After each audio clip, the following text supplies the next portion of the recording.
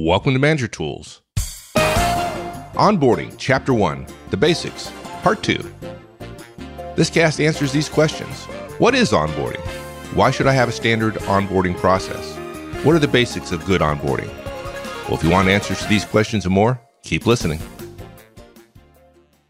If you're one of the many managers who's been promoted into leadership due to your outstanding performance as an individual contributor, congratulations, you've earned this. Wait, what? You mean no one told you that the skills you spent your entire career honing would now collect dust while your directs do the work you love? And now you're in a role that frankly can't be that hard because it's not like we're going to train you to do it. Or are we? If you feel thrown into people management without a life raft, the Effective Manager Conference is for you.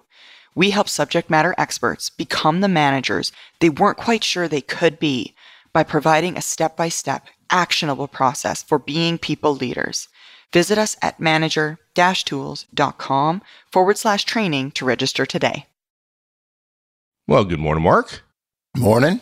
Last week, we talked about really the question of until you got something, you got nothing, which is very similar to our interviewing, one of the key points in our interviewing series. And the point being that until somebody is on board and for the first 90 days, you really don't have something. I mean, you've offered the candidate. Right. They accepted the offer, but they haven't shown up yet. And as I shared in the last cast, I learned that the hard way. Just because you offered and they accepted doesn't mean they're necessarily going to show up. Well, yeah. And actually, that's a bigger problem. The people who accept, but then don't show up. It's unconscionable, folks. It's you just can't do that, right? You can't fritter away your investment by not pinning it down once you've invested all that time in the interviewing process. But of course, the real difference, I think, in our onboarding process, and there's a case to be made that your onboarding process starts when you first communicate with a potential candidate because they're learning about you. And if your interviewing process, and if you don't know it, folks, this is Manager Tools and Managers Interviews. So we teach interviewing as well at our Effective Interviewing Conference. But that process actually starts long before the acculturation process, the sense of whether or not somebody wants to join you. But I think the big difference for us is onboarding starts the moment you make the offer. You don't assume that something just because you made the offer and you feel good, oh, I found somebody. That doesn't mean anything. You finding somebody doesn't mean anything. Them coming to work and being effective 120 days from now, that's what's important. So a good onboarding process or hiring process starts from the day of the offer. And it goes a full 90 days. It's not 90 days from acceptance or only the new employee's first couple of weeks. It's 90 days. And I'll mention somebody. There's a young man I've gotten to know in the last year or so named Will Ryan, who started a career at Accenture. And because of the way hiring is done today, or has been actually for the last couple of years, we're recording this in 2018, there have been plenty of larger firms who have hired college graduates in June and said, you don't need to start until January. Now, that's technically not a good thing, but having an offer from a company you want to go to work for is better than not having one. And I think this will go away as the economy heats up. But folks, we're serious. If you offer a person as a college graduate, and frankly, in some cases, the offer happened long before they graduated, you may have a year's worth of relationship building. And that is a classic example of saying, well, we made the offer and I don't have time to keep track of this kid for the next year, but boy, do you put yourself at risk. And yes, it would be wrong of a young person to go, I accepted, but gee, another offer just fell in my lap and I can't turn it down and so on. It would be wrong because once you've accepted an offer, professionally, ethically, you can't say no, you can't turn it down, but it happens. And if it happens to you, you look like you've got egg on your face. Well, you do have egg on your face. Going back to the ramping up part, once the person's on board, we've all had that feeling of wanting to make a difference early in a new job. You want to make an impact, but the burden shouldn't fall solely on the shoulders of the new hire to make a difference. There's no time while you're deciding whom to offer to give every candidate a full education to start getting them up to speed. Interviewing is about deciding whom to hire, not educating every candidate to be effective day one. That'd be wasteful. But once they've accepted, you have an opportunity to say, okay, what do I want? Hopefully you don't want a warm body. You want high productivity, and productivity in the world walks around in human form. So we've got to figure out how to get maximum productivity as quickly as possible out of this human. And too many organizations in the world end up producing somebody in terms of them being in their job in, say, 90 days, as an example, that is not as highly effective as they could be because we simply underinvest in the early learning. I'll never forget, I had a job once where my boss said, look, in the first few weeks, you are not going to be swamped. You don't need to try to figure out reasons to stay here until 7 o'clock at night. Go home at 5:30. In about 3 or 4 weeks, you're going to be so busy, you're going to long for being able to go home at 5:30 or 6. It will be, you'll wish for it. I've seen that repeated hundreds of times with new people saying, yeah, I'm just getting started. It's not super busy yet. Okay, I'm not suggesting we make people busy, but I am suggesting, why are we throwing away valuable time that we could bring people up to speed faster? I could tell you why. I can tell you why. Okay. Why? Because most managers haven't figured out yet how to delegate, and they believe that for them to do that is they have to personally train the person, right? So folks, we don't need to go into it, but that's a delegation issue that many managers fall into. There's no reason why it's going to take a lot of your time. Yeah. Just saying. And another thing, if you ask me relative to onboarding, I think what you're talking about, Mike, is a fundamental managerial fault, which most of us, if not all of us, have engaged in at one time or another. There are people who are better managers than you and I that never did that, but you and I both did that.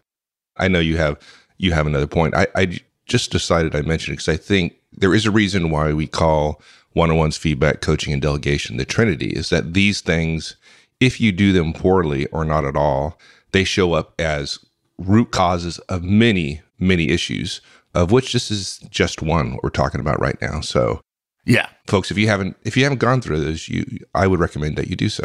Good point. Yeah. I was thinking more from the standpoint through the lens of onboarding, and the problem, I think, through the lens of onboarding is the diffusion of responsibility for onboarding among several different parties in the organization. Oh, yeah. All right. I mean, I think far too many managers, it may not be 70%, it may be. It's certainly easily 40% of managers somehow think that even though they're responsible for the tactical process of hiring, and HR sometimes gives them reason to doubt that in terms of how involved HR is, managers think that somehow the onboarding process is controlled by the organization. Or put differently, because HR particularly, but other parts of the organization like IT and security and training are all involved, and they act as if because they work for somebody more powerful than the hiring manager, if you're a frontline manager, that somehow they get to speak with the VP's power, which, by the way, staff people, you don't. If they're involved, they act as if, hey, we've set up this standardized thing, so your guy has to go through our standardized thing. Right. And it makes it easy for the manager to give up their responsibility, right? Their responsibility for the onboarding process. It makes it too easy. It makes it easy, but it's still wrong. I mean, that's the thing. Yeah. Oh, I mean, and look, guys, we're not trying to cast stones at you. If you're a frontline manager and you've done this before, don't feel like the Lone Ranger. Mike and I did it too. You say, oh, HR reached out to me. I got to hire, and they figured out the compensation and somebody's got to do benefits. And then I get a note saying, hey, there are these 13 things. And suddenly I go, hey, one less thing for me to do. They're taking over onboarding. But that's all administrative onboarding, but it's not effectiveness onboarding. And look, all of these systems, HR, IT, security, training, whatever else, they're all well-intentioned. And some of them actually have pretty good basic checklists. But unfortunately, too many of them at the staff level, at the corporate level, act as if, no, you have to fit into our system. And to some degree, if you've got a 10,000 person company, they're running 2 or 3 classes every week, and your person has to be signed up for the class. Unfortunately, if you sit in on those classes, no, this is what gets me in trouble, but they're horrible. I mean, they're absolutely horrible. In fact, the first thing the first person says is, we'll be able to get you done early today. Well, why is that? Why not schedule it for 2 hours less time? And anyway. Yeah, you hesitated for like a half a second before doing that, so you get credit for being a kind, gentle person. I'm learning. I'm sure when I'm 80, I'll have gotten over that. You know, the thing that occurs to me is like, as we were going through this particular section here, it's like, I wonder how many young aspiring managers have listened to the podcast and listened to several of them and have just decided, like, I thought this was going to be easy. I was going to be in charge and everything's going to be easy. Yeah, forget this. Yeah. I think I'll skip the whole management thing.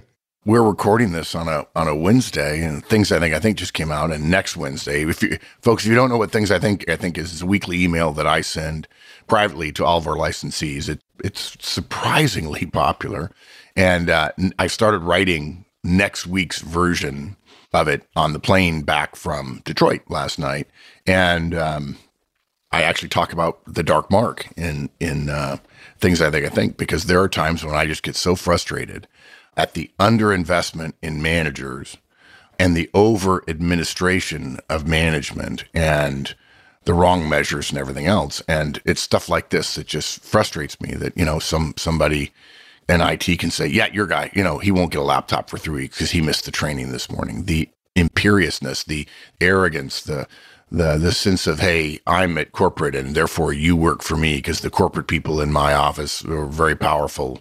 You know, it's like, no, that's wrong. And if you're a staff person, you support managers. The mistake that we make, that Mike and I both made, folks, so we're not casting stones, is all those support people who are taking your people through some form of onboarding. None of them have the ultimate responsibility that you do as a manager. And onboarding is about creating maximum effectiveness quickly. Yes, effectiveness requires a login, a laptop, a badge. All that stuff needs to happen. But those things are necessary, but they're not sufficient, okay? And to be fair, I understand why staff counterparts are doing what they're doing. They're systematizing it because they're restricted by personnel and budget limitations and training schedules and so on. It makes total sense. But the point I'm making is, in the mind of the manager, you've got to get out of your head that those people are doing onboarding. You're doing onboarding, and they have some components that your person needs to go through in order for you to help him or her achieve maximum effectiveness. We've gotten a bunch of questions in that we're going to cover at the end of the cast, because so many of them are covered by this first cast, and we're doing more casts than this one about onboarding. We're going to share our draft onboarding process that then people can edit to their own value going forward. And one of the casts was, you know, is it just a checklist, or, you know, could we include some things about relationships? I said, well, in my head, my thought was, actually, you can include things about a relationship in a checklist, because the checklist is what helps get it done. But absolutely, effectiveness includes relationships with other people. And there should be a thorough thought process about who outside of your team should any new hire meet. Sorry, I said should, and I know I shouldn't do that. So with all that in mind, you certainly wouldn't then want to say, okay, I've got a responsibility for relationships maybe, or some process stuff on my team, but IT has this, security has this, training has this. That's not going to work. It won't work. The idea of having to keep track of a number of different systems. So you want one process that covers both persuading the person to accept your offer. Remember, that's phase one. And then ramping up to speed, again, versus several different ones, including all that administrivia. And that one will be easier to update. It's easier to keep track of. It's easier to report on. And if you have one, your hot wash, that you can make it better every time at the end of an onboarding, you know, at the end of some new person's 90 days, you're going to be updating it, and you'll get smarter and better every single time.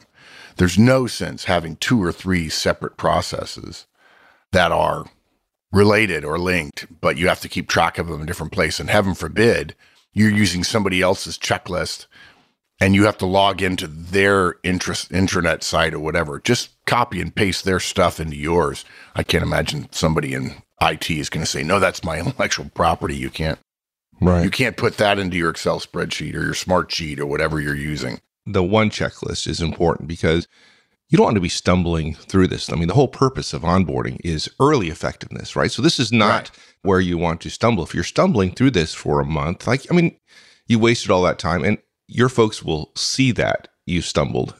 So make one list and get stuff done early and effectively. Yeah.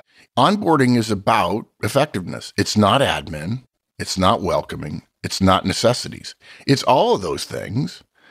And it leads to higher levels of early productivity. And if you, in the first 90 days, you achieve, let's say, getting somebody to 65% productivity, I'm making that up, but onboarding could have got them to 75, the day they actually really start learning about the job, really understanding it, somewhere in that first 180 days, the person who got onboarded well starts off with a 10-point head start, and all learning he or she does from that, probably that gap is sustained for some period of time. And it's been our experience anyway. The reason we mentioned 90 days is you'll start to notice higher productivity between two people you hire after about 90 days. It boils down to something as simple as asking yourself, how can you not have a well-followed, regularly updated, measured process for higher productivity in new hires? You can't justify that. Now, you can justify it in your head from the standpoint of, I don't have time. And guys, we get that. It still bothers me to this day that many of you are listening right now on your commute, and to some degree, your commute is our friend. I'm not a big fan of commutes, even though I live fairly near Silicon Valley. So we're going to do it for you. That's the whole point of Manager Tools. We're going to give you the onboarding process. We'll walk you through it on the show. And then, of course, if you're a licensee, you'll have documents you can use and download and start implementing them. And we're hoping we can convince you to then share them with the rest of the community so everybody can learn from everybody else. Well, I don't know that I would call this crowdsourcing, but I would say community learning is a good thing. And we probably haven't done enough of it on Manager Tools, although certainly if you're thinking about doing one-on-ones, please come to our website. It's free, and there are probably 50 to 70 different one-on-one forms that you can look at that came from our community.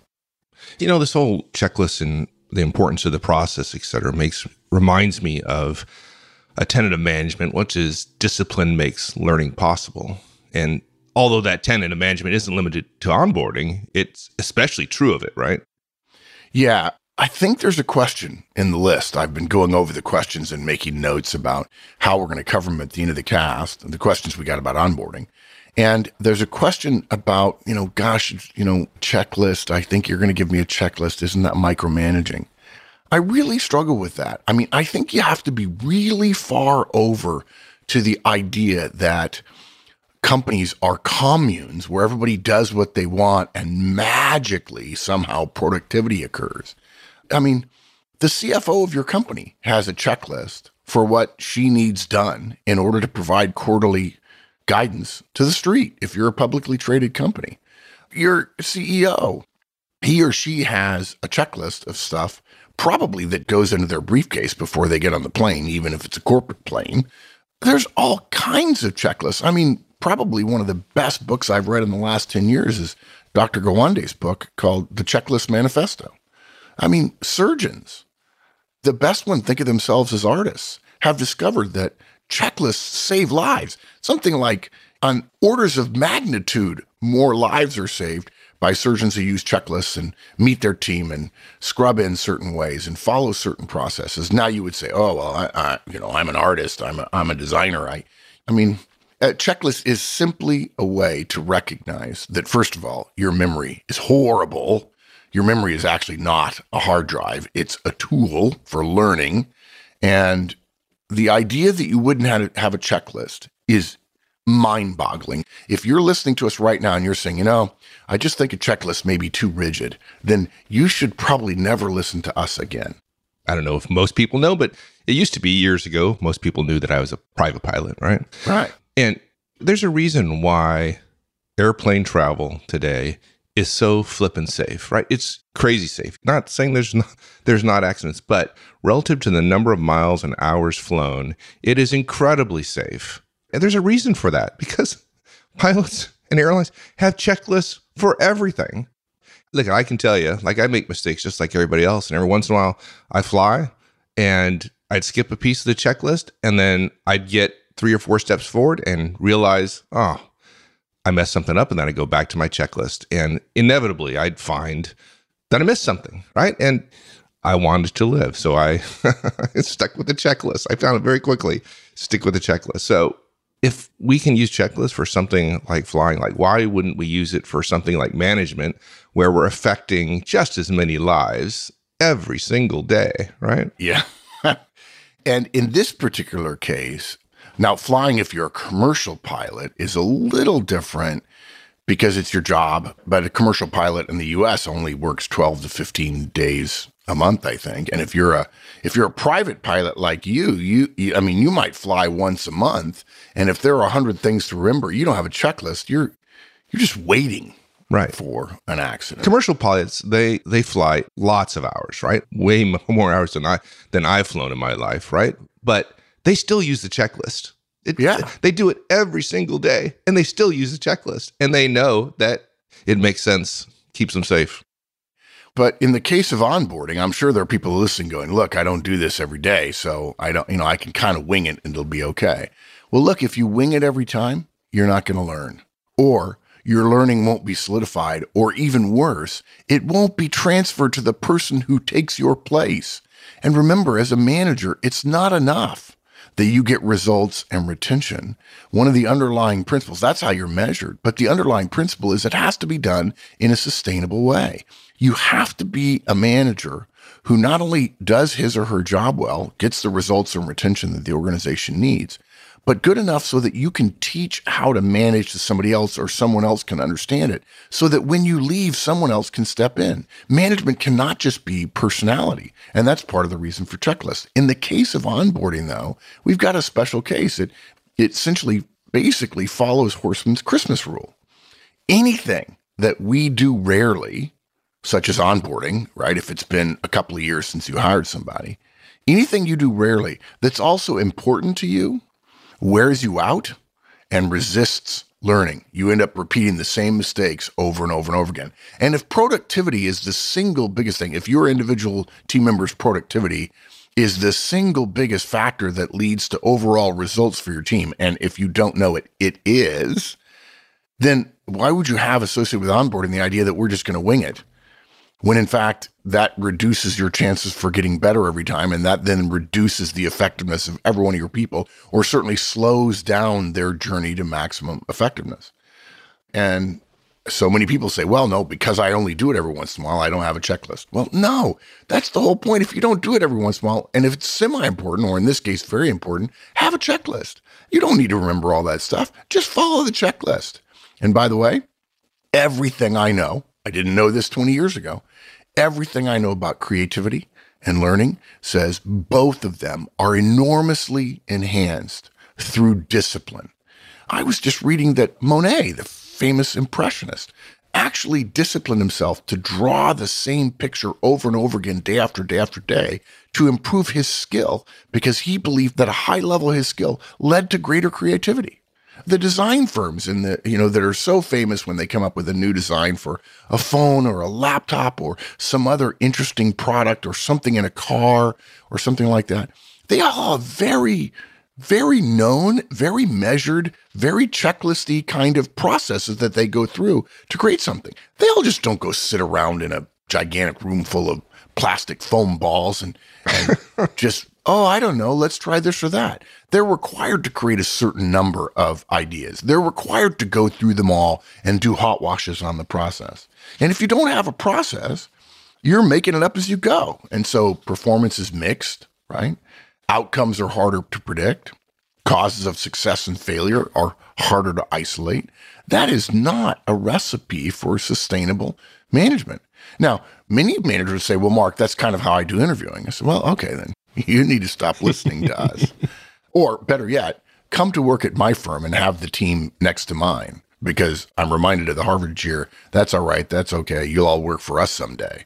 I mean, if you're doing it that way and you're put up against a manager who's relatively as smart as you and as nice a person as you, and that manager is doing a somewhat structured interview process, which you can learn about through our podcast and the Effective Interviewing Conference, and then has a measured onboarding process that has a checklist that they review every time, they're going to bury you.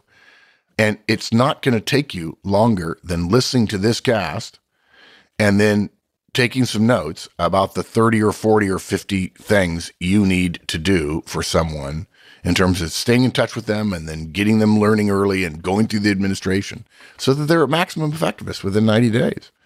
The discipline of a known to everybody, communicated to everybody that's involved, and followed process, and you follow it by reporting on it.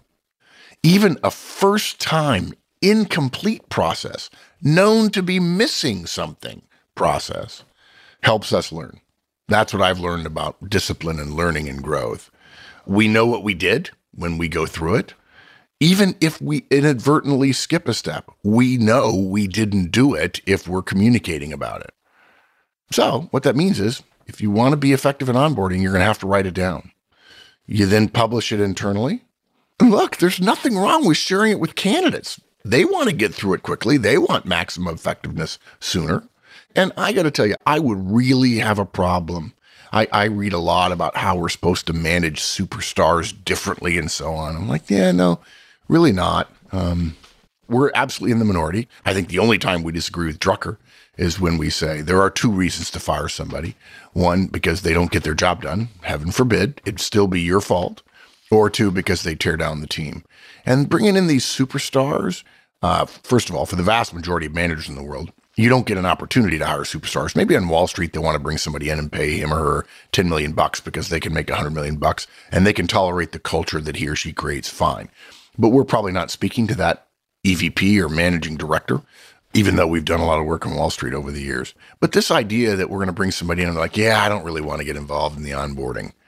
Those are the moments when too many managers, and by the way, that this was me years ago, I wouldn't have known to do this, don't realize that this is a moment for when you have role power and you say, yeah, I'm sorry, hey, thanks, but it's non-negotiable. We have all kinds of data which shows that everybody's goes through the process. No offense, dude, but you can't have a laptop without a badge. And I know you say you don't want a badge or you don't want to go to this training, but I'm telling you, you got 48 hours to go get a badge. And if it needs to be as much time as I spent hiring you, I love you, man. And as much time we went through the process, and I'm so glad we found you, and I'm so glad you accepted, but I will walk you over there myself if I have to. And I won't like it, by the way, because you don't get to do this in a free-form way, in a comfortable way. I had a guy years ago say to me, I don't like where my cube is. And I said, oh, that's good. He said, why is it good? Because I don't like where mine is either. He says, well, what are you doing about it? I said, nothing. And he said, well, why not? He says, because it doesn't matter. He's like, well, it does to me. You'll get over it. The guy's like, you're not going to do anything? Nope, not going to do anything. Now, he should have known. He looks around. There's hundreds of other cubes, and they're all full. It's not worth it. And he says, yeah, that was bothersome to me that you wouldn't move my cube. Yeah, okay. I feel terrible. Oh, no, wait, I don't. Come on, now you're not supposed to let that part of you out. Come on. No, come on. I mean, I'm just giving you an example of role power. You can't bring in a new person that says, I don't want to be a part of this process. I think a checklist is dumb and so on. And you can't give them negative feedback yet because you haven't taken them through one-on-ones and built the relationship. But at some point, they'll repeat that theme and you'll be able to say to them, hey, that's probably not the most effective way to be an effective member of an organization where it's not all about you. Right. Look, we want to share it with the candidate so they can help us do the process. And when you think about it, dude, once they start, they are us. Their learning is our learning, and that's good. And then I've alluded to this several times. And because it's an important process, and again, it's somewhat episodic rather than routine and happening weekly for large numbers, you're going to hot wash it. Every time you finish following from the moment of offer through the first 90 days. And by the way, I'm not following on my sword about 90 days. It could be 55. It could be 104. 90 days is what ours is, and you can adjust yours to some degree. But as soon as we're done, we're going to have a hot wash, and we're going to talk about everything. And if we're smart as we're going through it, maybe, we're having a meeting the first week between me and a couple of other people talking about where Jillian, for instance, who we're hiring, is in the process. Maybe we're making some notes on the spreadsheet saying, hey, we forgot to do this, or this step needs to be moved up, or something like that, so that the hot wash goes even more quickly. Once you do the hot wash, then you change it, and we'll talk more about that. Good. Let's finish up this one, and we'll continue with this topic next week. How does that sound? Great. Works for me. All right, my friend. We'll see you later.